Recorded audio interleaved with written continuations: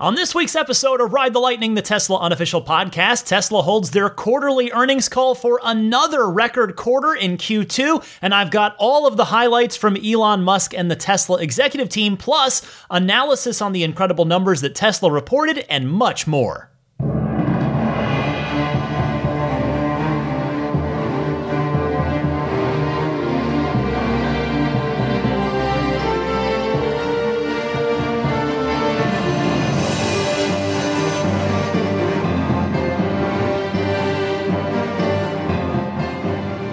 What's happening, friends? Alongside Daisy, the sleeping boxer, I'm Ryan McCaffrey. This is the palindromatic episode 313 of Ride the Lightning, your weekly Tesla unofficial podcast for August 1st, 2021. Now, August 1st means that this episode is officially the 6-year anniversary of this podcast, which just is crazy to me. I mean, it's been both a long time, not in a bad way, but also just the blink of an eye, too. Just an absolute snap of like a Thanos snap, and there it goes, 6 years.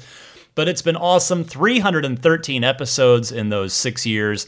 I've just had a great time doing this. I talked about it, I think maybe on the end of the Patreon bonus mini episode that is uploading today as well, that I recorded earlier. And I'm having more fun than ever with this. And I feel like I'm just getting started. So whether you've been listening for one episode or 313, I want to say thank you for your time. Thank you for your attention.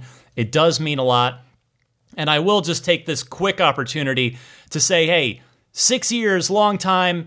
If you have been enjoying the podcast, maybe take this opportunity to say, you know what, boy, 6-year anniversary, maybe I will join you on Patreon, Ryan. Maybe I will back you here.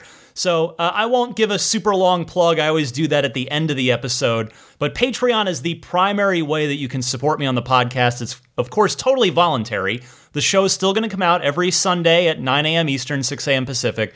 But if you are willing and able to support me, maybe today, maybe tomorrow, maybe at some point soon, I'd sincerely appreciate it. You can find all the information about it on my Patreon page, which is located at patreon.com/Tesla Podcast. Patreon is spelled Patreon.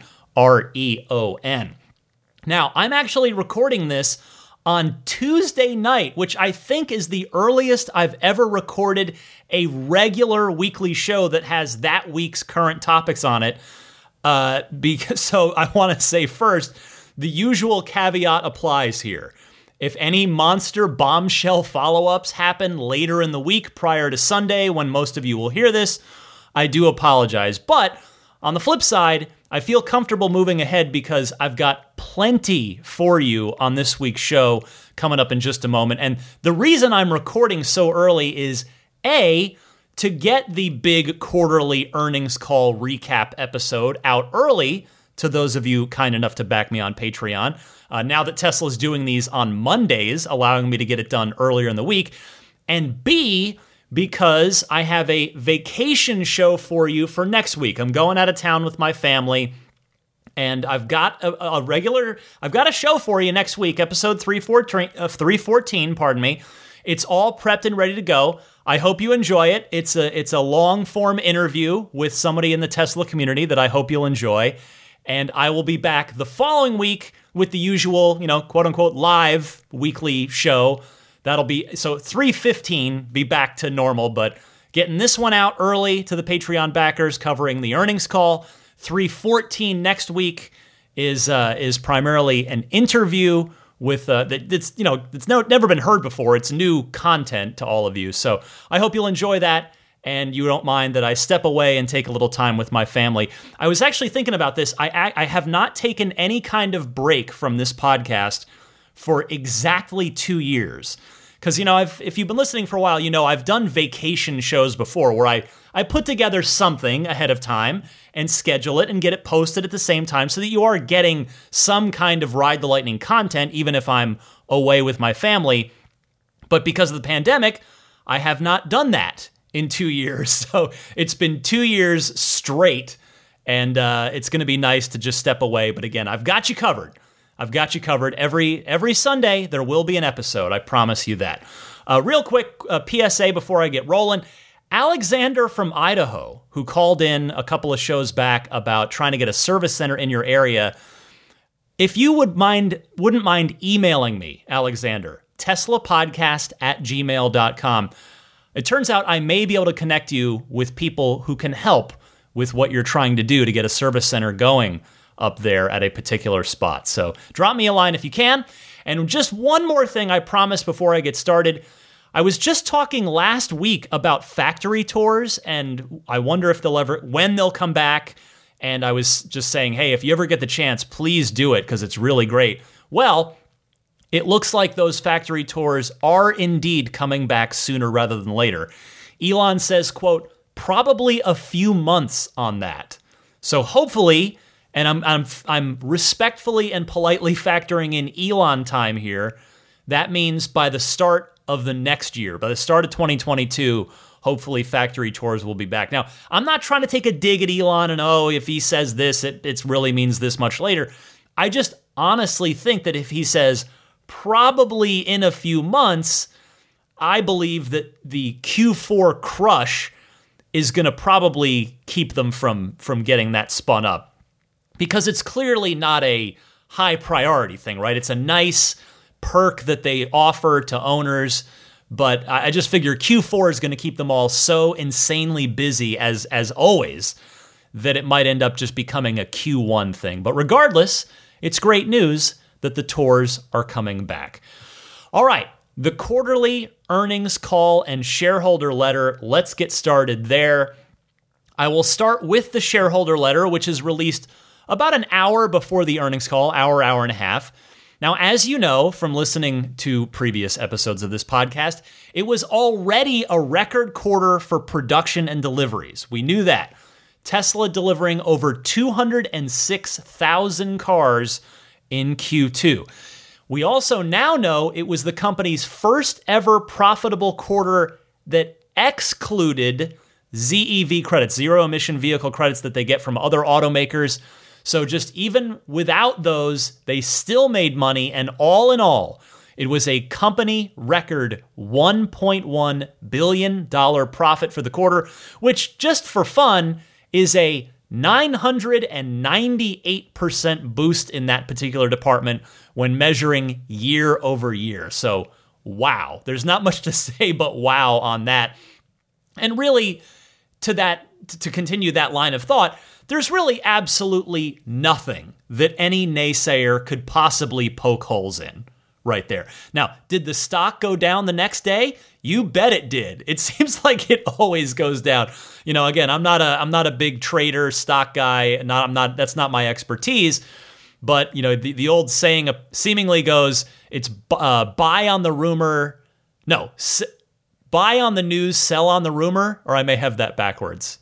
I think it's buy on the news, sell on the rumor. But anyway, the stock did manage to dip the next day despite all of that. But regardless, this is just a fantastic achievement, particularly in the face of the constant component shortages, with the threat of another component shortage hanging over Tesla's head every day of Q2, and really for the foreseeable future. We're actually going to hear more about that from Elon in the earnings call coming up in a moment. But here is how Tesla opened its shareholder letter. They said, quote, in the second quarter of 2021, we broke new and notable records. We produced and delivered over 200,000 vehicles, achieved an operating margin of 11%, and exceeded $1 billion of GAAP net income for the first time in our history. Supply chain challenges, in particular global semiconductor shortages and port congestion, continued to be present in Q2. The Tesla team, including supply chain, software development, and our factories, worked extremely hard to keep production running as close to full capacity as possible.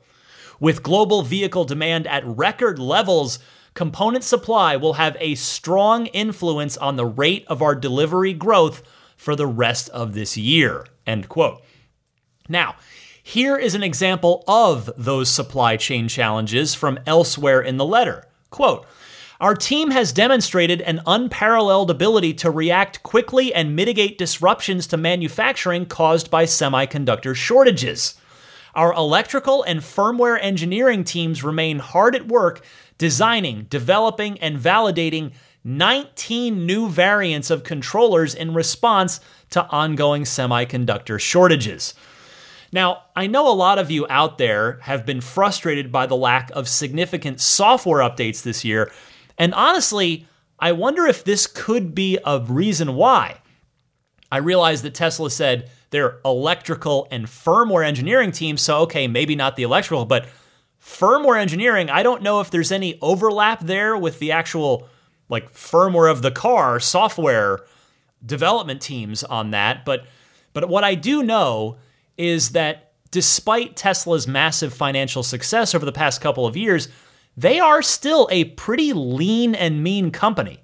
To my knowledge, they don't have a giant software team that they can just throw at this problem of having to rewrite new firmware to marry new components to the car and get them out the door.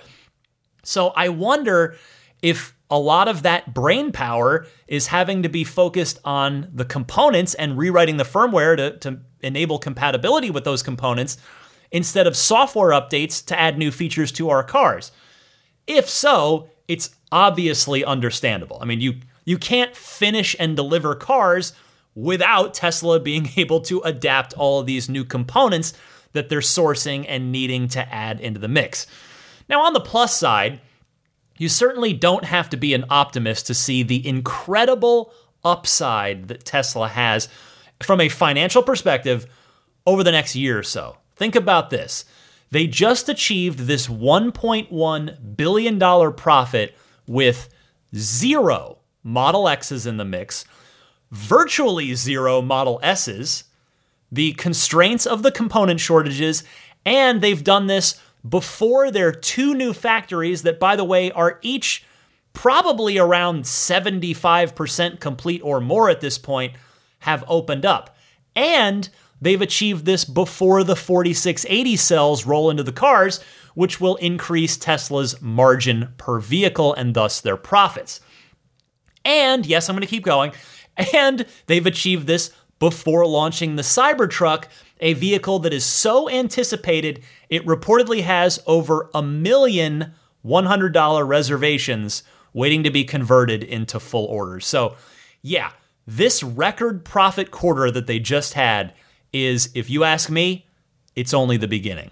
It's only the beginning. It's just going to get better and better and better from here, which as a fan of the company and as an owner of one of the cars, it's just awesome. It's just enjoy the ride. I mean, we get to enjoy that ride as owners and enthusiasts, but it takes a heck of a lot of hard work from what are we up to now, 50-something thousand Tesla employees worldwide to make that happen. So credit to them. They get 100% of the credit. They are just pulling off incredible things in an industry that is extraordinarily difficult to succeed in.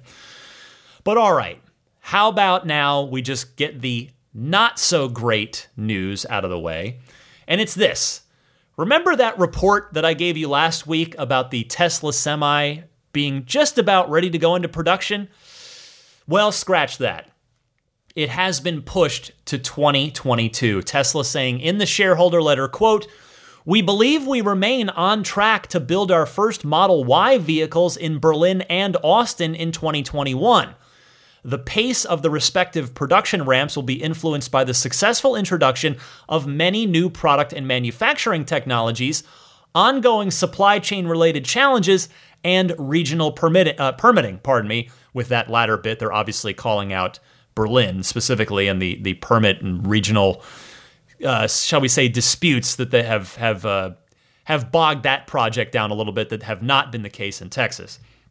Anyway, getting back to the shareholder letter here. Quote, "To better focus on these factories and due to the limited availability of battery cells and global supply chain challenges, we have shifted the launch of the semi-truck program to 2022. We are also making progress on the industrialization of Cybertruck, which is currently planned for Austin production subsequent to Model Y," end quote. Now, a couple of things here.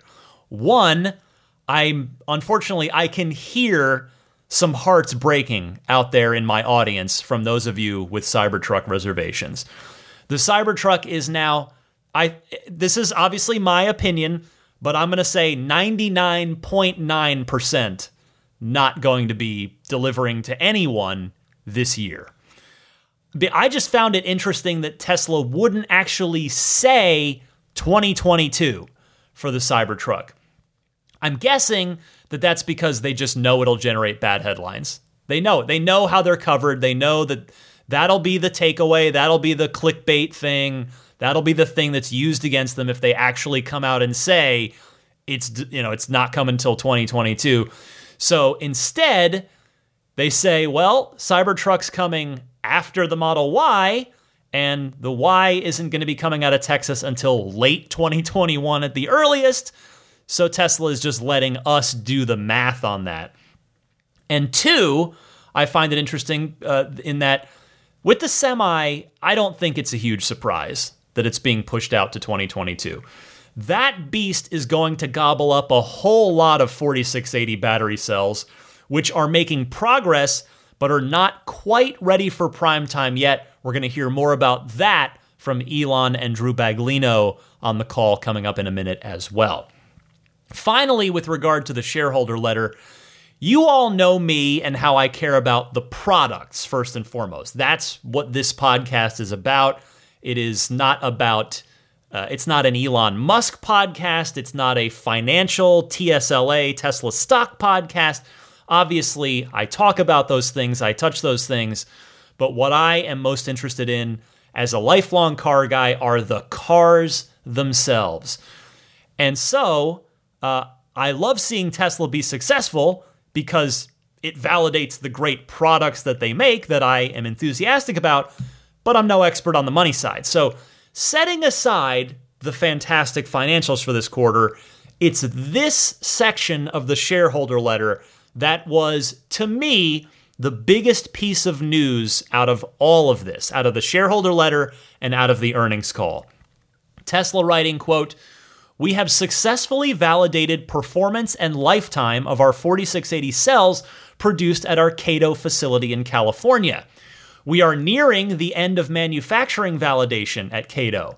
Field quality and yield are at viable levels, and our focus is now on improving the 10% of manufacturing processes that currently bottleneck production output. While substantial progress has been made, we still have work ahead of us before architecture with a single piece front casting, structural pack architecture with a single piece front casting has been successful." So, translation there. They are really close on the 4680s and the structural battery pack. But here we are in late July, the very end of July, beginning of August, and Tesla's not there quite yet. That is both, to me, encouraging and also discouraging. It's encouraging to me that they're almost there, that they're this close. But certainly, I can't help but be a little discouraged that they're not quite there yet. And again, we're going to hear more about this on the call. And so with that, let's get to the highlights from Tesla's Q2 earnings call. As usual, we start with Elon's opening statement. This is 9 minutes long. Enjoy. So to recap, Q2 2021 was a record quarter on many levels. We achieved record production, deliveries, and surpassed over $1 billion in GAAP net income for the first time in Tesla history. I'd really like to congratulate everyone at Tesla for an amazing job. This is really an incredible milestone. It also seems that public sentiment towards EVs is at an inflection point. And at this point, I think almost everyone agrees that electric vehicles are the only way forward. Regarding supply chain, while we're making cars at full speed, the global chip shortage situation remains quite serious.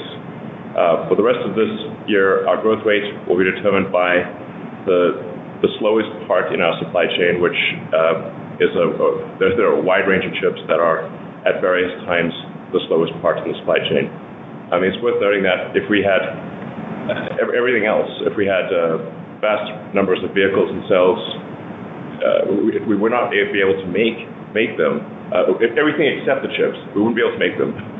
the chip supply is fundamentally the governing factor on our output. It is difficult for us to say how long this will last because we don't have. This is out of our control essentially. It does seem like it's getting better, but it's hard to predict. In fact, even achieving the output that we did achieve was only due to an immense effort from people within Tesla.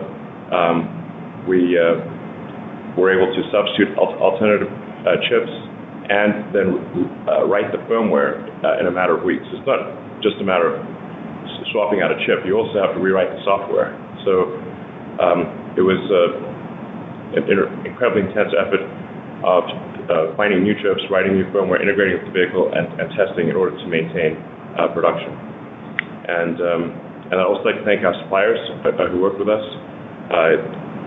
There've been many calls, midnight, 1 a.m., just with suppliers in resolving a lot of the shortages. So thanks very much to our suppliers. Let's see, in terms of FSD subscription, we were able to launch Full Self-Driving subscription last month, and we expect it to build slowly but then gather a lot of momentum over time. Obviously, we need to have the Full Self-Driving build widely available for it really to take off at a high rate, and we're making a lot of progress there. Yeah. I think FSD subscription will be a significant factor probably next year. With regard to Giga Texas and Giga Berlin, we're actually doing this earnings call from Giga Texas, so we're in the factory right now doing this earnings call. And the team has made incredible progress here. You can see the pictures online, and see that there's basically nothing a year ago, and there's a mostly complete large factory a year later. So it's really great work by the Giga Texas team, and then also great work in Berlin, Brandenburg, with the team there. So we expect to be producing the sort of new design of the Model Y in both factories in limited production later this year. It's always like it's hard to sort of explain to people who have not been through the agony of a manufacturing ramp. Like, why can't you just turn it on and make 5,000 a week? It is so hard to do manufacturing. It is so hard to do production. To first approximation, there are 10,000 unique parts and processes that have to work, and the rate of growth of production goes as fast as the least lucky and dumbest of those 10,000 things. And a bunch of them are not even in our control. So it's like it's insanely difficult. I'm fond of saying that prototypes are easy and production is hard. And arguably the really remarkable thing that Tesla has done is not to make an electric car or to be a car startup, because there have been hundreds of car startups in the United States and outside the United States. So the thing that's remarkable is that Tesla didn't go bankrupt in reaching volume production. That's the amazing part, because everyone else did. Because they all thought the prototype or the idea was the hard part, and it is not. It is trivial by comparison with actual production. So it's always worth noting that of all the American car companies, there are only two that have not gone bankrupt, and that is Ford and Tesla. So,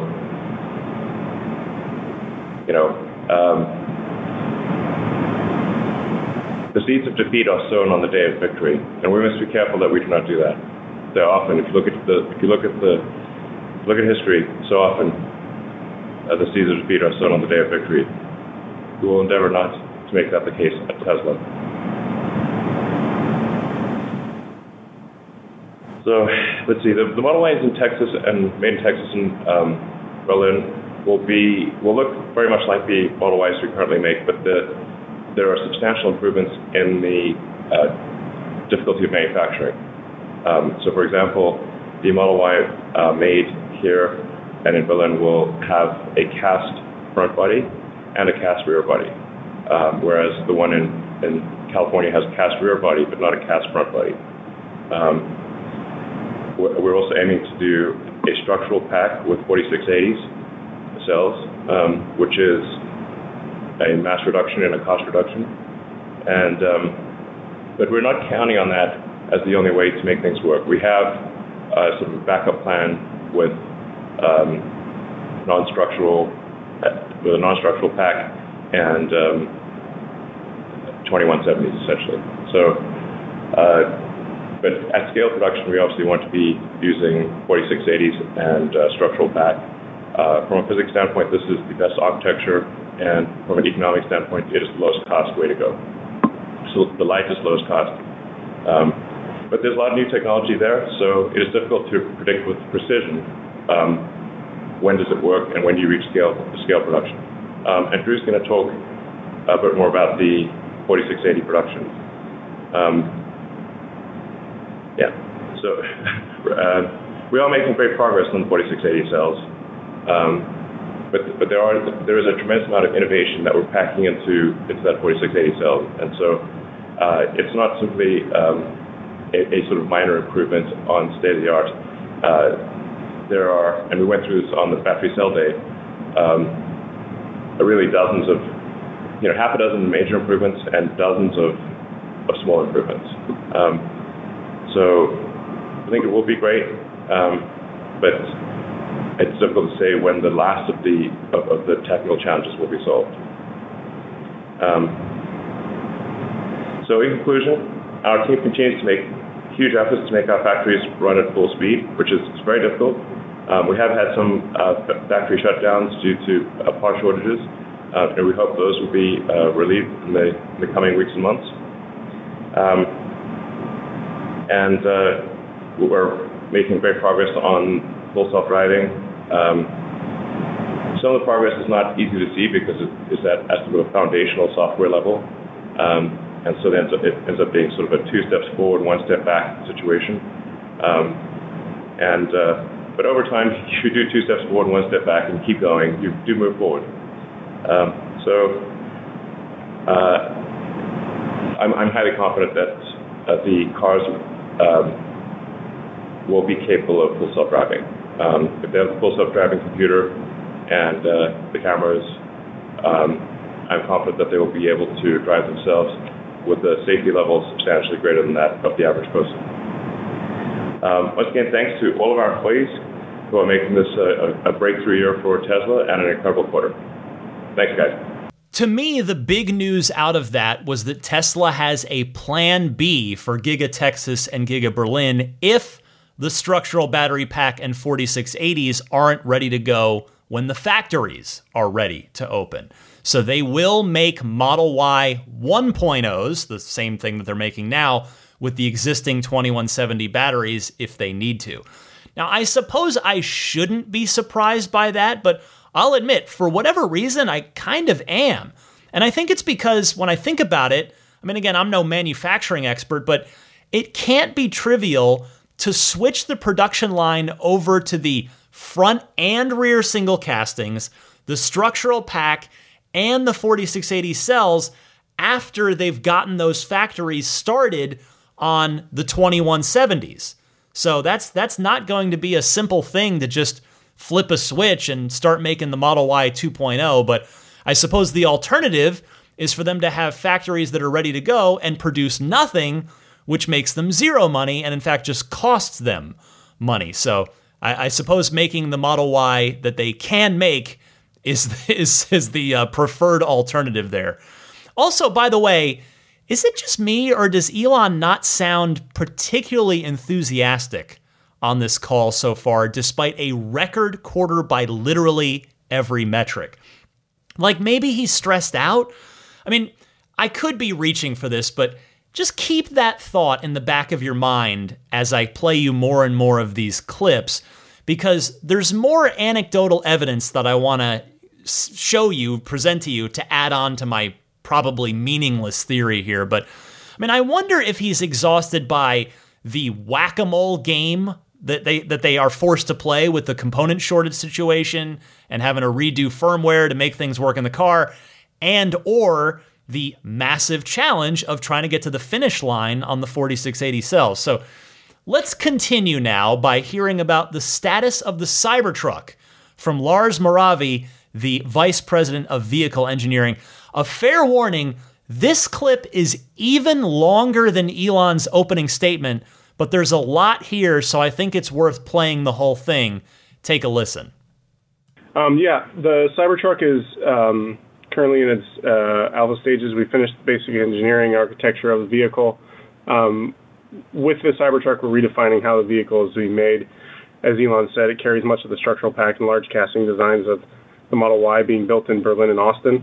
Obviously, those take priority over the Cybertruck, but we are moving into the beta phases of Cybertruck later this year, and we'll be looking to ramp that in production in Giga, Texas, after Model Y is up and going.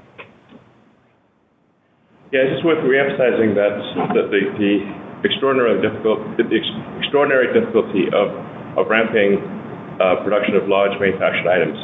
At the risk of being repetitive, it's actually easy to make prototypes or sort of handle small volume production, but anything produced at high volume, which is really what's relevant here, is it's going to move as fast as the slowest of the, say, rough order of magnitude 10,000 unique parts and processes. And so you could have 9,999, but just one is missing. We were missing, for example, like a big struggle this quarter was the module that controls the airbags and the seat belts. And obviously you cannot ship a car without those. And that limited our production severely worldwide, in Shanghai and in Fremont. So it wouldn't have mattered if we had 17 different car models, because they all need the airbag module. So it's just irrelevant. In order for Cybertruck and Semi to scale to volume that's meaningful for customer deliveries, we've got to solve the chip shortage, or working with our suppliers. And people sometimes say, "Why don't you just build a chip fab?" Okay, that would take us, even moving like lightning, 12 to 18 months. So it's not like you can just whip up a chip fab. It's just let's just make a quick chip fab. Some of these things are, anyway. It is quite a trial dealing with all of the constraints of scaling a large manufactured object. I think it may be the case that Tesla is scaling. I think we might be the fastest in history ever for scaling a large manufactured object. I think maybe the Model T would have been comparable back in the day, the Ford Model T. And probably the internet knows the answer, but I think we may be scaling a large manufactured object at the fastest rate in history, or I'd like to know who did it faster, so we can learn from them. So it's worth just noting that, in the grand scheme of things, it's not bad. So the Cybertruck and Semi actually both are heavy users of cell capacity. So we've got to make sure we have the cell capacity for those two vehicles, or it's kind of pointless. We can make a small number of vehicles, but the effective cost if you make a small number of vehicles is insane. They would literally cost $1 million a piece or more. There's a reason why you do things in volume production, which is to get the economies of scale that get the costs down. But we are looking at a pretty massive increase in cell availability next year. But it's not like in January 1. It comes through it ramps up through the course of next year. But even without Tesla's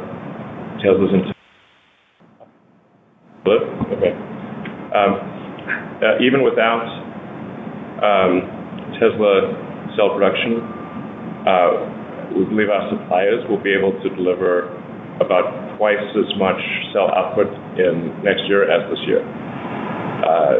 Drew, do you want to talk more about that? Yeah. Given concerns over cells bottlenecking growth, our target is to grow cell supply ahead of the 50% year-on-year growth targets of the vehicle business, and also enable increased energy storage deployments. Yeah. Our cell suppliers are tracking to double their production in 2022. Yeah, it's worth noting, like, if you have a target of a certain number, that doesn't mean it happens like as sure as night follows day. It's a target. So if there is some calamity in the world that interrupts the supply chain, then it will be less. But the contracts that we have with cell suppliers call for roughly a doubling of cell supply to Tesla in 2022. And we have to juggle these exponential, there's a whole bunch of exponential graphs sort of overlaid on top of each other. And small changes in where you are on the x-axis of time can quite substantially change the area under the curve. So what we're thinking of doing is like, depending on, it's basically overshooting on cell supply for vehicles, and then as we have, say, excess cell supply in 1 month or another, then routing that cell output to the Megapack and Powerwall. Or by the same token, if we're prioritizing vehicle production, if there's a shortage of cell output for some reason, then we will throttle down Megapack and Powerwall production. So something's got to give, basically. Or if there's a disruption to vehicle production, yes, we have an outlet for the cell capacity. Yes, exactly. There's a tremendous amount of inertia in the supply chain. So if we say to a supplier, we want you to double cell output, well, even doing that in a year is very difficult. And then that system has a tremendous amount of momentum. It is like a flotilla of super tankers. It's insane. Speaking of which, from a raw materials perspective, we also have long-term contracts to secure our supply chain to also enable this growth. So we're not just looking at the suppliers, but upstream from there. Yeah. Which is more flotillas. Yeah, exactly. As mentioned, things will move as fast as the slowest part of the entire supply chain, which goes all the way back to raw materials, lithium and nickel and that kind of thing. There's sometimes misperception that Tesla uses a lot of cobalt, but we actually don't. Apple uses, I think, almost 100% cobalt in their batteries and cell phones and laptops, but Tesla uses no cobalt in the iron phosphate packs, and almost none in the nickel-based chemistries. So on a weighted average basis, we might use 2% cobalt compared to, say, Apple's 100% cobalt. Anyway, so it's really just not a factor. We expect to basically have zero cobalt in the future. So I do. It's maybe worth noting. I think probably there is a long-term shift more in the direction of iron-based lithium-ion cells rather over nickel. As the energy density of sort of iron, or what's called typically iron phosphate, but we might as well just call it iron. The phosphate is taken for granted. But iron-based cells, lithium-ion cells, and nickel-based lithium-ion cells, I think probably we'll see a shift. My guess is probably to 2/3 iron, 1/3 nickel, or something on that order. And this is actually good because there's plenty of iron in the world. There's an insane amount of iron. But there's much less nickel, and there's way less cobalt. So it is good for relieving the long-term scaling to move to iron-based cells mostly. And I think long-term, possibly there's a good chance that all stationary storage, that is Powerwall and Megapack, move to iron. This is most likely the case since you do not need to transport it and there's less of volume and mass constraint for stationary storage. So then nickel would be really for long-range road transport, ships and aircraft and that kind of thing. So again, here is Lars saying 2022 for the Cybertruck without actually saying 2022. And by the way, I'm glad that Elon answered the question of what if Tesla just built their own chip fab plant without anyone having to ask it, because it's a fair question given that Tesla, who, as you know, is so vertically integrated, so we wouldn't put it past them. And his answer makes sense. If it's going to take 12 to 18 months to build their own chip fab, well, this component shortage is probably going to be over or about over by then. Although, if I think a little more about it, it might still be worth looking into as a long-term, down-the-road kind of option in case anything like this ever happens again.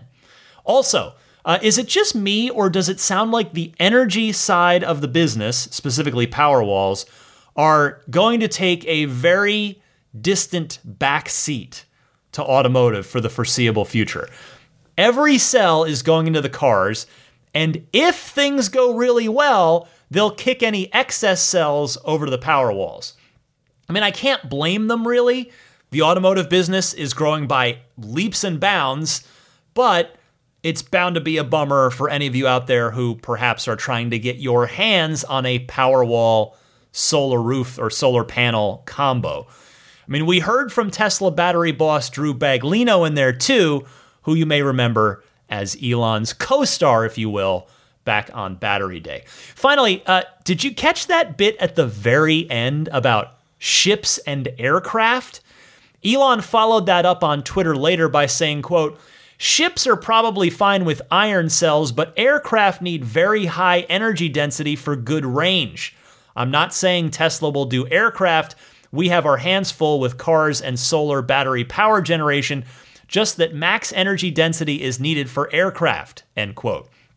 So maybe that'll end up being part of the Tesla Master Plan Part 4.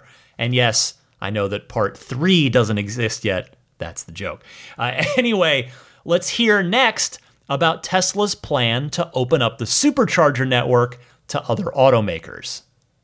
Yeah, we're currently thinking it's a real simple thing where you just download the Tesla app and you go to a supercharger and you just indicate which stall you're in. So you plug in your car, even if it's not a Tesla, and then you just access the app and say, turn on the stall that I'm in for how much electricity.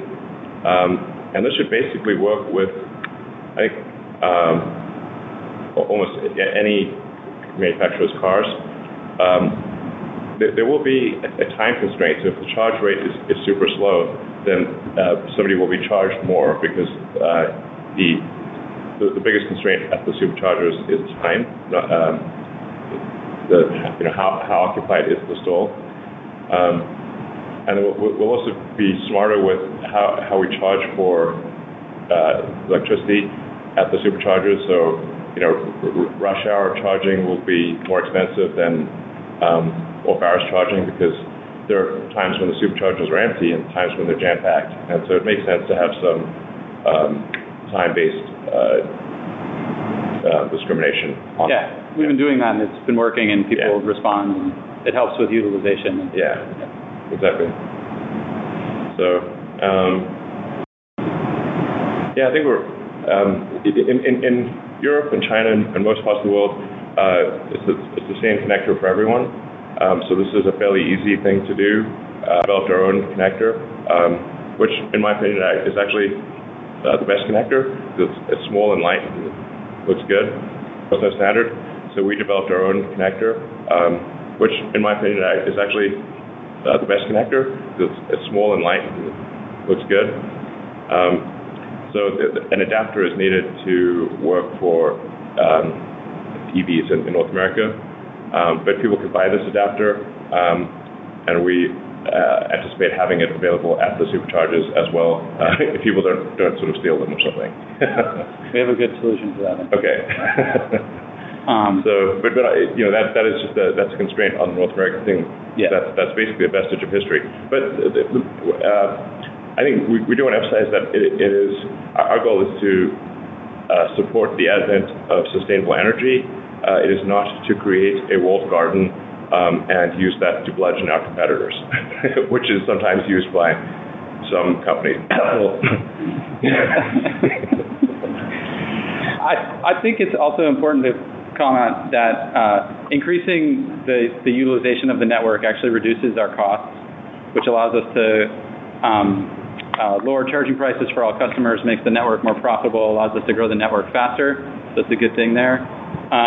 And no matter what, we're going to continue to aggressively expand the network capacity, increasing charging speeds, improving the trip planning tools to protect against site congestion using dynamic pricing, as Elon mentioned. Yeah. And just continue to focus on minimum wait time for all customers. Yeah, obviously, in order for this for the supercharger to be useful to other power companies, cars, we need to grow the network faster than we're growing vehicle output, which is not easy. We're growing vehicle output at a hell of a rate. So superchargers need to grow faster than vehicle output. So this is a lot of work for the supercharger team. But it is only useful in the grand scheme of things. It's only useful to the public if we're able to grow faster than Tesla vehicle output. So that is our goal. By the way, before I continue, I promise you that those first two clips were the only monstrously long ones. That last one was about a little less than 4 minutes, and they're going to be pretty short, normal length, just anywhere from a minute to 3 minutes from here on out. So in case you're wondering, are there any more monster clips that I got to listen to? No, that's it. Anyway, it looks like I was wrong about this just being for Norway and Sweden, like I talked about. So I stand corrected there. And making owners of other companies' EVs download the Tesla app, honestly, it's pretty shrewd, although it just makes a lot of practical sense. The shrewdness might just be a secondhand bonus there. Because it sounds like it's going to function almost identically to how, say, the ChargePoint app does now, if you've ever used that particular third-party charging system in various places. And also, Elon with a little dig at Apple in there as well. But the important takeaway from that for me is that Tesla does seem genuinely focused on growing the supercharger network to meet demand. A little statistic hiding, sort of buried in the shareholder letter that backs this up is that Tesla lists supercharging stations as being up 46% year over year. That's pretty darn good. And the total number of supercharger stalls being up 49% year over year. That's impressive growth, and I do hope that Tesla can keep that going. Now, next up, here is a question, as I hinted earlier in the podcast, about 4680 battery cell progress, and here is Elon and the team's response. Really, this is not. We'll definitely make the 4680 reliable enough for vehicles, and I think are at the point where, in limited volume, it is reliable enough for vehicles. Yes. Again, going back to limited production is easy, or prototype production is easy, but high volume production is hard. There are a number of challenges in transitioning from sort of small scale production to large volume production. Not to get too much into the weeds of things, but right now we have a challenge with basically what's called calendaring, or basically squashing the cathode material to a particular height. So it just goes through these rollers and gets squashed like pizza dough, basically, but very hard pizza dough. It's denting the calendar rolls. This is not something that happened when the calendar rolls were smaller, but it is happening when the calendar rolls are bigger. So just like we're like, okay, weren't expecting that. Yeah. It's not a like science problem. It's an engineering problem. It's not a question of if, it's a question of when. And the team is 100% focused on resolving these limiting processes as quickly as possible. Exactly. And on the reliability side, as Elon mentioned, we have successfully validated performance and the lifetime durability of the 4680 cells produced with Kato. And we're continuing ongoing verification of that reliability. We're actually accruing over 1 million equivalent miles on our cells that we produce every month in our testing activities. As you know, the focus on that is very clear. We want high quality cells for all of our customers. We're just focused on the unlucky limiting steps in the facility, and with the engineers focused on those few steps remaining, we're going to break through as fast as possible.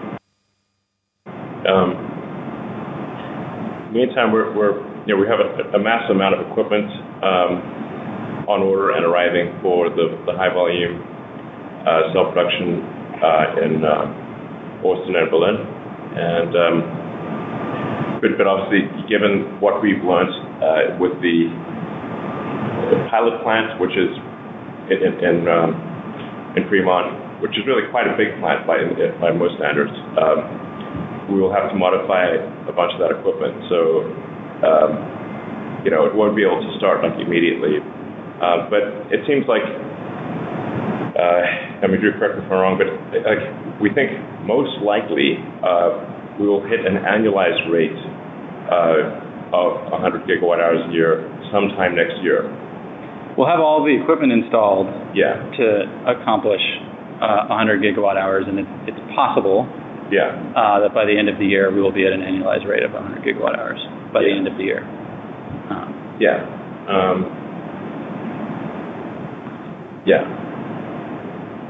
My guess is more likely than not, about 50% of reaching 100 gigawatt hours a year by the end of next year on an annualized rate, something like that. Yep.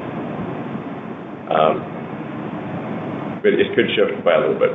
So, but it's like nothing, as Drew mentioned, it's nothing fundamental. No. Just a lot of work. Yeah, and even to the large roller question, Elon, right? Like on the anode side, the large rollers work great, no concerns. And so we're just learning as we go. And the nice thing about having that facility, on the fast track like we had it, and we talked about it at Battery Day, was really de-risking the big factories here. That's what we've done, and we've learned a lot. And with each successive iteration, the ramp up and the equipment installation will be faster and more seamless. Yep. Just to clarify here, 100 gigawatt hours annualized rate basically means on pace for. It doesn't mean they're going to do 100 gigawatt hours next year. It means that by week 52 of 2022, their goal is to be producing about 2 gigawatt hours per week. Still, really glad to hear them confidently state that these last steps to production are engineering problems that will be solved. I was talking to my wife about this the other day, I guess it would have been yesterday after the call, and the reality is that the entire ambitious future roadmap of Tesla depends on the viability and success of the 4680 battery cells. All of it. The Cybertruck cannot happen without them. The Model Y will become much more profitable. And by the way, that's Tesla's high volume car. They're looking at doing 1 million Model Ys per year, at least until the Model 2 or whatever it actually ends up being, the $25,000 car comes around. Then, the lower costs of the 4680s could allow the Model 2, if they use the 4680s in that car, they may or may not, but that would certainly help enable that price point and enable that car to even get made in the first place. You've got the semi-truck depends on the 4680s. So does the Roadster. It really is the key to everything. So here's hoping that Tesla cracks it soon, gets that last 10% down. Now, the next bit from Elon here, to me, and I think to everybody, came as a bit of a surprise. Take a listen to this. I wouldn't say the last time I'll do earnings calls, but this is I will no longer be default doing earnings calls. So obviously I'll do the annual shareholder meeting, but I think going forward, I will most likely not be on earnings calls unless there's something really important that I need to say. Well, not to look too deep into this because I don't know Elon and I haven't been able to ask him about this directly, but just to kind of hypothesize here, maybe put a little tinfoil hat on, but I wonder if Saturday Night Live was the straw that broke the camel's back for him as far as doing interviews or public appearances. I have listened to enough interviews with current and former cast members of that show, and apparently hosting it for the week, it's a really, really intense week that culminates in this, 90 minutes of live television. I mean, I mentioned that when it was first announced that Elon was going to be hosting. I at the time, I wondered how the heck he was going to do it while also running SpaceX and Tesla at the same time. So maybe now that he's gone through that experience of hosting SNL, and he's got this never-ending, I'm going to repeat what I said earlier, that game of whack-a-mole going on with the global chip and component shortage, along with trying to get the 4680 battery program to the finish line, that maybe he just said, forget it, no more interviews or things like earnings calls that take away from his time doing more tangible work. I don't know. That's just me thinking out loud. I may be completely wrong. Now, from a Tesla enthusiast perspective, I'm certainly disappointed that Elon is not planning to be on the earnings calls anymore, at least on a regular basis. And as a person doing a Tesla podcast, I'm really disappointed because Elon, we know he's so honest, he's so unscripted that he usually says something super interesting on these calls, even if it's not like front page news. He's not just following a PR plan. He just says he just responds to questions and says what is the answer, whether it's he's honest about what he's saying. And really, I mean, maybe that's part of it. As Tesla continues to grow into a bigger and bigger company, maybe Tesla doesn't want Elon on these calls, making too many headlines. But the question is, who is going to field these questions on future earnings calls? I presume it's just going to be a combination of everybody else that we're hearing. Zach Kirkhorn, the CFO, Drew talking about battery stuff, Lars about factory and vehicle production, and maybe even Andre Karpathy in there as well for autopilot, FSD stuff, maybe.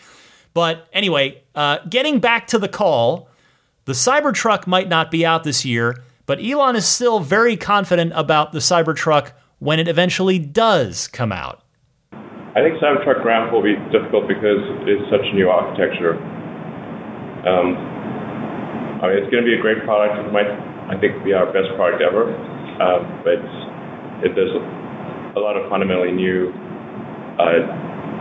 design ideas in Cybertruck. Nobody's ever really made a car like this before, a vehicle like this before. So there'll probably be challenges because there's so much unexplored territory. I really, truly cannot wait to see these on the roads. It's just going to be the best. YouTube is going to be blanketed, and social media as well, blanketed in videos of people filming the Cybertrucks from their car and while they're walking down the sidewalk, all kinds of stuff. But 2022 it is, as I said. Here's hoping that deliveries will start in Q1 and won't slip too far into the new year. All right, I've got, 4 more clips for you to go. Let's go next to more subscription services. That was the question that Elon was asked. Yeah, we don't have a lot of ideas on this, to be frank. Really, full self-driving is the main thing. Things are obviously headed towards, fully autonomous electric vehicle future. And I think Tesla is well positioned and frankly is the leader objectively in both of those arenas, electrification and autonomy. It's always tempting to try to find analogies, but with other companies or whatever. But really, the value of a fully electric autonomous fleet is insanely gigantic. Boggles the mind, really. So that will be one of the most valuable things that is ever done in the history of civilization. That statement at the end is a big, bold statement, but I don't disagree with him there. If Tesla cracks truly anonymous, sleep in your car self-driving, it really will change the world. It will open up a lot of doors to a lot of people to whom those doors are currently closed. I mean, it's, just the idea of making transportation available to pretty much anyone like that is going to be just incredible. And if Tesla happens to be the first to do it, it is going to represent just an untold amount of value for the company. Now, on that note, Elon was asked about the take rate so far for the full self-driving monthly subscription. Here's what he had to say. Yeah, it's not worth commenting on right now. It's not meaningful. We really need full self-driving, at least the beta, to be widely available, so anyone who wants it can get it. Otherwise, it would be pointless to read anything into where things are right now. Yeah. Well, no surprise there. He's too wise to the game now to give numbers, because any number he gives would be twisted by those that are looking to smear Tesla. I mean, short of the uptake rate being 100%, there's really nothing for Tesla to gain there by giving that number out. There's only room for them to lose if they were to say anything. All right, up next, some more detail on Tesla's long-term battery chemistry / cell form factor strategy. We are in fact working with our existing suppliers to produce 4680 format cells. This is just a guess right now, but I see us sort of like consolidating around a 4680 nickel-based structural pack and for long-range vehicles, and then not necessarily a 4680 format, but some other format for iron-based cells. And so we right now we kind of have the Baskin-Robbins of batteries situation, where we have so many formats and so many chemistries that it's like we've got like 36 flavors of battery at this point. This results in an engineering drag coefficient, where each variant of cell chemistry and format requires a certain amount of engineering to maintain it and troubleshoot, and this inhibits our forward progress. So it is going to be important to consolidate to just maybe ideally 2 form factors, maybe 3, but ideally 2, and then just one nickel chemistry and one iron chemistry, and so we don't have to troubleshoot so many different variants. Yeah, and towards that end, we are engaging with the suppliers that we've had good partnerships with on 4680 designs to enable that simplification, and so far so good. They're working on, they're bringing their core competencies to bear on that. We're not mandating like what's going on inside, but it's been a good collaboration. Yeah. And we do expect to see significant increases in supply from our existing suppliers, in addition to the cells that Tesla is making. So it's both. Sometimes I get questions from our cell suppliers of like, are we just gonna make all the cells ourselves? And we're like, no, please make as many as you possibly can and supply them to us. We have a significant unmet demand in stationary storage. Megapack is basically sold out through the end of next year, I believe. Yeah. We have a massive backlog in Powerwall demand. The demand of Powerwall versus production is an insane mismatch. Now, part of that problem is also the semiconductor issue. So we use a lot of the same chips in the Powerwall as we do in the car. So it's like, which one do you want to make, cars or Powerwalls? So we need to make cars, so therefore Powerwall production has been reduced. But as that semiconductor shortage is alleviated, then we can massively ramp up Powerwall production. I think we have a chance of hitting an annualized rate of 1 million units of Powerwall next year, maybe, sort of on the order of 20,000 a week. But again, dependent on cell supply and semiconductors. But in terms of demand, I think there's probably demand for in excess of 1 million Powerwalls per year, and just a vast amount of megapacks for utilities.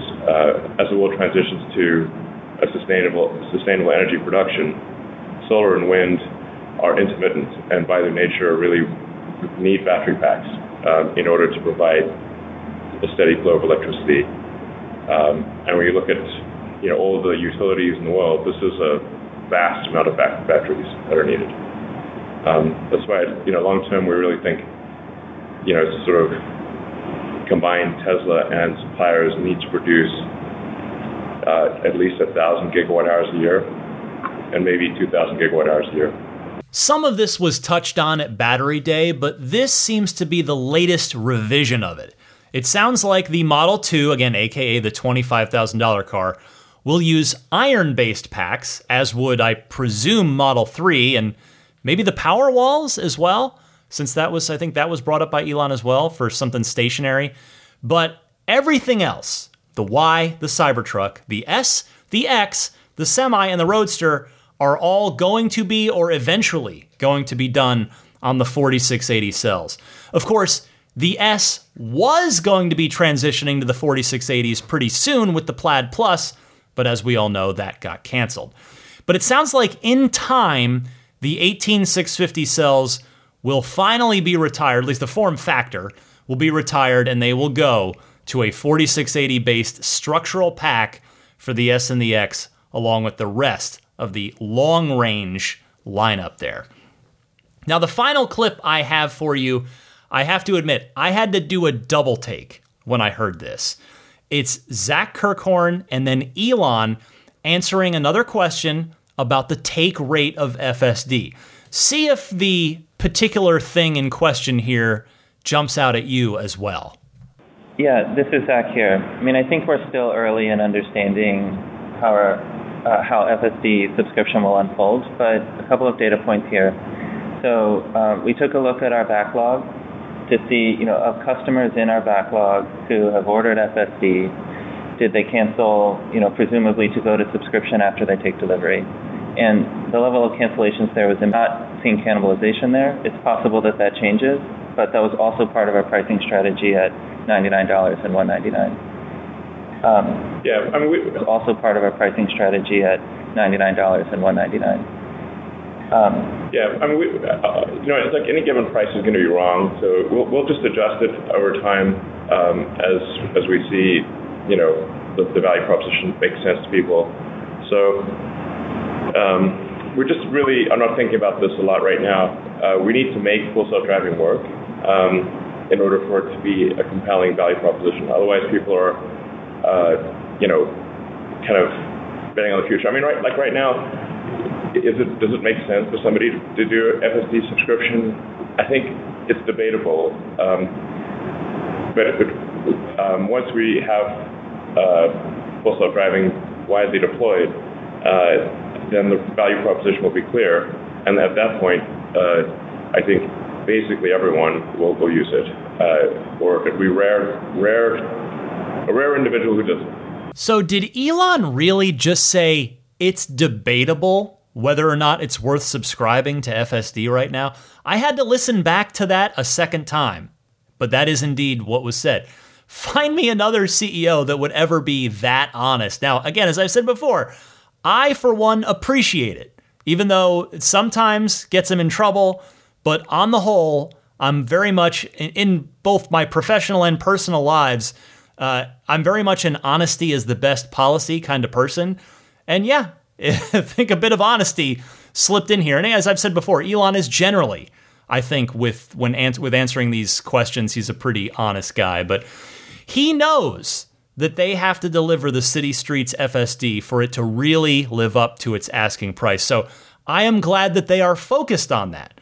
Also, it sounds like the $200 a month that they landed on isn't set in stone. I mean, no Tesla price on anything ever is, I guess. I'm not sure if that means it would only go up over time, or if it's possible that they might adjust it down if the take rate is not high enough once that proper FSD for City Streets gets out into the wild. It's one of those where we're just going to have to wait and see, but that is it for another big quarterly earnings call. I genuinely hope that that was not the last time that we hear Elon as the primary speaker on one of these. I suppose we'll find out on the next one, which should probably be in late October.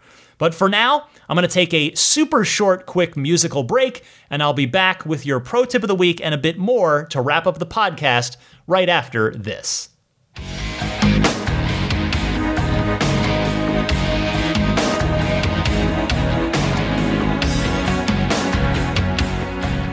Well, the release of this episode not only marks the 6-year anniversary of the podcast, but July 29th is the 3-year anniversary of my Model 3 delivery. It was a very special day for me. I mean, I'd waited and planned and hoped for years to get to that moment. And I actually, if you're a newer listener that hasn't been listening since 2018, I made a bonus episode all about my delivery day. I know it's kind of a little navel-gazing, but if you kind of want to get a little peek behind the curtain of that day for me and hear my emotions and how that day was for me, it's still there. You can go back and look it up. I think it's just called, just maybe look for Delivery Day or something like that. It's just called Bonus Episode Delivery Day. But it has been a great 3 years in the car. Well worth it. Wouldn't change a thing. Have I had a few little issues? Sure, but that's what warranties are for, and it's just been a tremendous car. I've saved, I haven't actually done the math, but I know that I've saved at least $1,000 a year just on fuel alone, and that's pretty sweet. All right, entertainment recommendation of the week. I want to recommend a show on Netflix. You may have seen it, but there are new episodes. A season 2, I guess, as it were, just dropped. It's called The Movies That Made Us, and it's sort of a behind the scenes of some all-time classic movies. There's interviews with cast and crew that are, interviews from now that are brand new, looking back. And the new season includes a Back to the Future episode, which was really good, and a Jurassic Park episode, 2 of my personal all-time favorite movies, and they were those episodes were both really fun. It's got a really lighthearted tone. It's edited in a very playful way, narrated in a very playful way. So check that out if you have not already seen that show on Netflix. All right, time for a pro tip of the week. Here's Alex from Winter Garden, Florida. Hi, Ryan. This is Alex from Winter Garden, Florida. I was just listening to episode 165 and thought I could answer a caller's question. I don't know if it had ever been answered in a previous episode, but either way, I still think a good pro tip. The caller had asked about when Daisy or their dog was in the back seat and it was triggering the seatbelt warning, how you could avoid that. Well, now anyway, when that seatbelt warning comes up, you can press the red circle and it will turn into a little car seat icon. And that's what we do with our toddler and our son's car seats as well, so it doesn't trigger all the time with their weight in the car. So anyway, I thought that was a good pro tip, even if potentially answering an old caller's question. Thanks again for all that you do, and have a good one. Hey, Alex, thank you very much. I think maybe this one's come up on the podcast before, but again, this is one of those ones that I'm glad I knew and I'm happy to tell others about, even if maybe they've heard it a couple years ago on the podcast before, because this one I need and use all the time whenever I've got Daisy in the back, which is a lot. I take her, her cardiologist appointment or to, various little adventures. So that one, it's a big one if you've got dogs, for sure, is to tap that screen to get rid of those seatbelt unplugged warnings. All right, if anybody else out there has a pro tip of the week, send it my way. You can send it the same way that you send in phone calls, though I guess I realize on this podcast I didn't give that information because I didn't have time for the Ride the Lightning hotline due to the earnings call recap. So you can either record your call on your smartphone's built-in voice recording software. Please try to keep it to 90 seconds or less. Email that file to me at teslapodcast@gmail.com, or you can call and leave a message on the Ride the Lightning hotline. It's toll-free. Just call in 1-888-989-8752. Again, that's 1-888-989-TSLA. All right, let me just mention a few friends of the podcast here that can be friends to you with their excellent products, should you desire them. First up, the Snap Plate, the front license plate bracket for people that don't like front license plates or just don't want to have to physically stick something with automotive adhesive, which is what Tesla includes. That's the front plate mount that they included with your 3 and Y. So don't use that. Use the Snap Plate. Get yours at everyamp.com/RTL. They've got them for all 4 Tesla models. Meanwhile, abstractocean.com has a warehouse full of fantastic and just a good variety of Tesla aftermarket accessories. Check them out, abstractocean.com, whether you're getting the tempered glass screen protector, the center console wrap, the drop-in cup holder stabilizer, the rear footwell lighting kit, the just interior lighting kit to give a brighter accent lighting kit inside the car, which is pretty nice looking too, which you can, by the way, get in different colors. You don't have to do a white light. You can do any color you want. Anyway, coupon code there is RTL Podcast. Use that at checkout to get 15% off of your first order. Again, that's abstractocean.com with the coupon code, all one word here, RTL Podcast. Immaculate Reflections. Find them at irdetailing.com. One of the best detailers you will find in the San Francisco Bay Area. If you are going to be here or your car is going to be here, I guess it doesn't have to be you. You could just send your car. It's not autonomous entirely for that, but, maybe you want to ship it in. I don't know how nuts you want to get, but however crazy you want to get with it, Jeff at Immaculate Reflections will take wonderful care of your car. Whether you want to do paint protection film, paint correction, ceramic coating, some of the above, all of the above, something else, whatever it is, Jeff will work with you and make it happen, work with your budget. The website again, irdetailing.com, that's how to get in touch. Mention that you are a listener of Ride the Lightning and you will get a nice little discount. It's actually not little, it's a nice discount on the service that you book with Jeff. puretesla.com/RTL. Go there, grab a Sentry Mode and dash cam kit, one-stop shop. It's just shipped free anywhere in the United States. $49 for the 128 gigabyte kit, $69 if you want to jump up to 256. It's micro SD based. It's better than what comes with your Tesla. What comes with the car is going to wear out in time because it is USB flash memory, which is not really designed for the constant reading and writing that the dashcam and Sentry Mode demand. But the puretesla.com/RTL kit, that again is micro SD based, it is designed for that. And it works great. I love it in my car.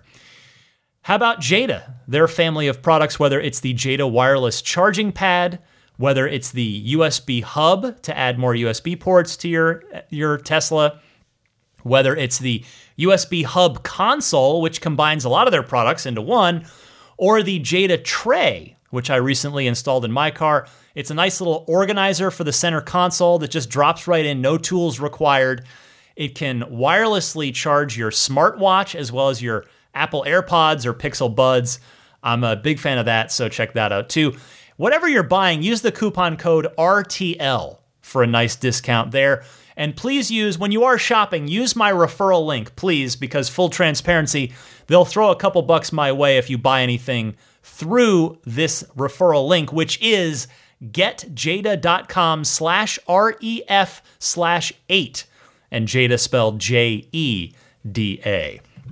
I think I've mentioned it elsewhere in the podcast, but you can email me if you'd like. You can find me at teslapodcast@gmail.com.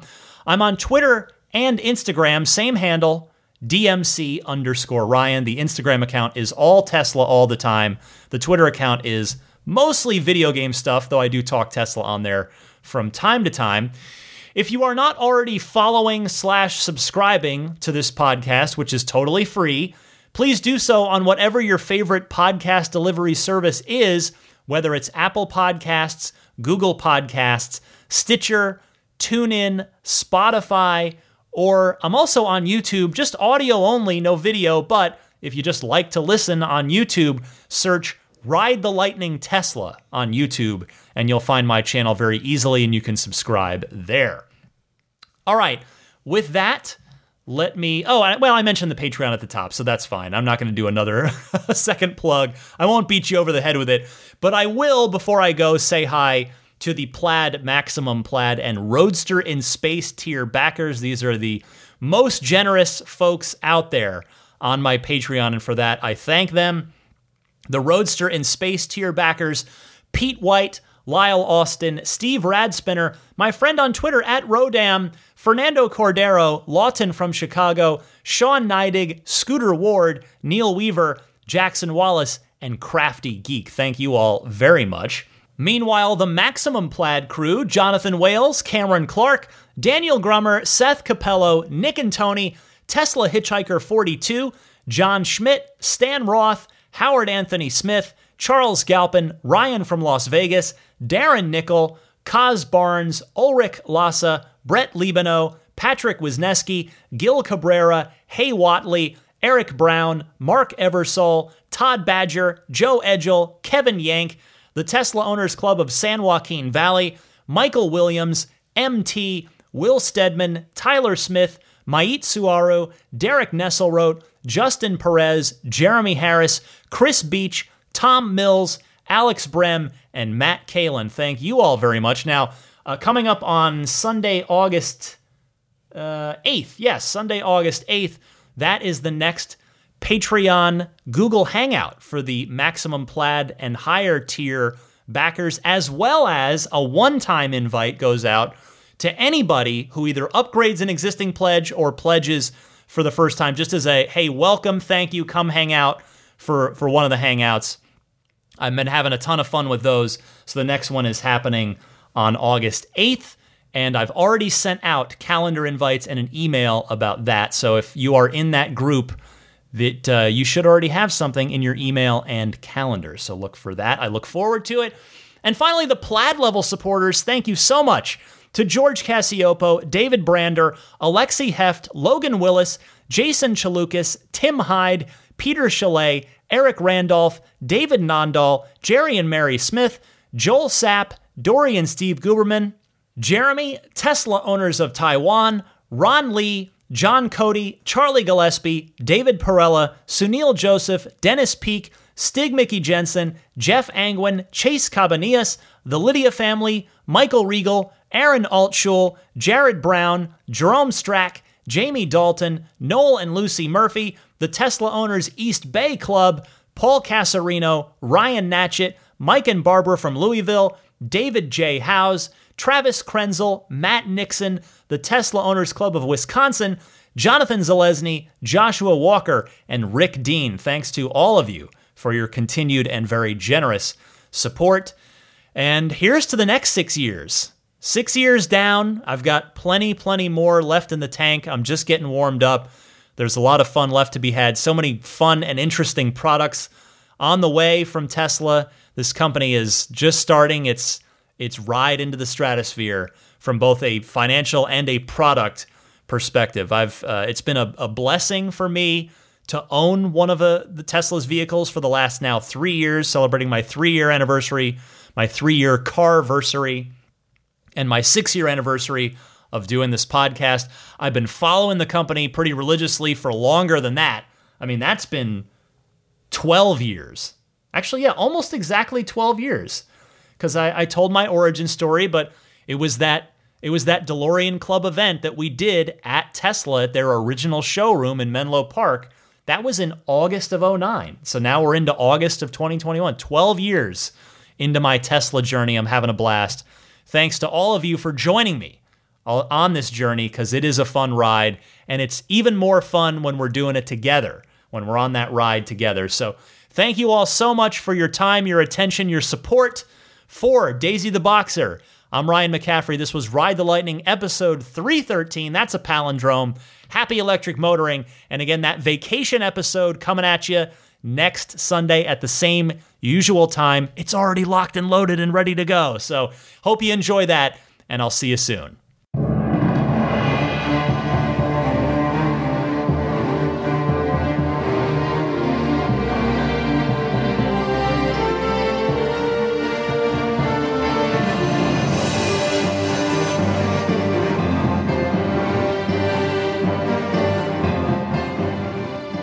I mean, I think a Tesla is the most fun thing you could possibly buy ever. That's what it's meant to be.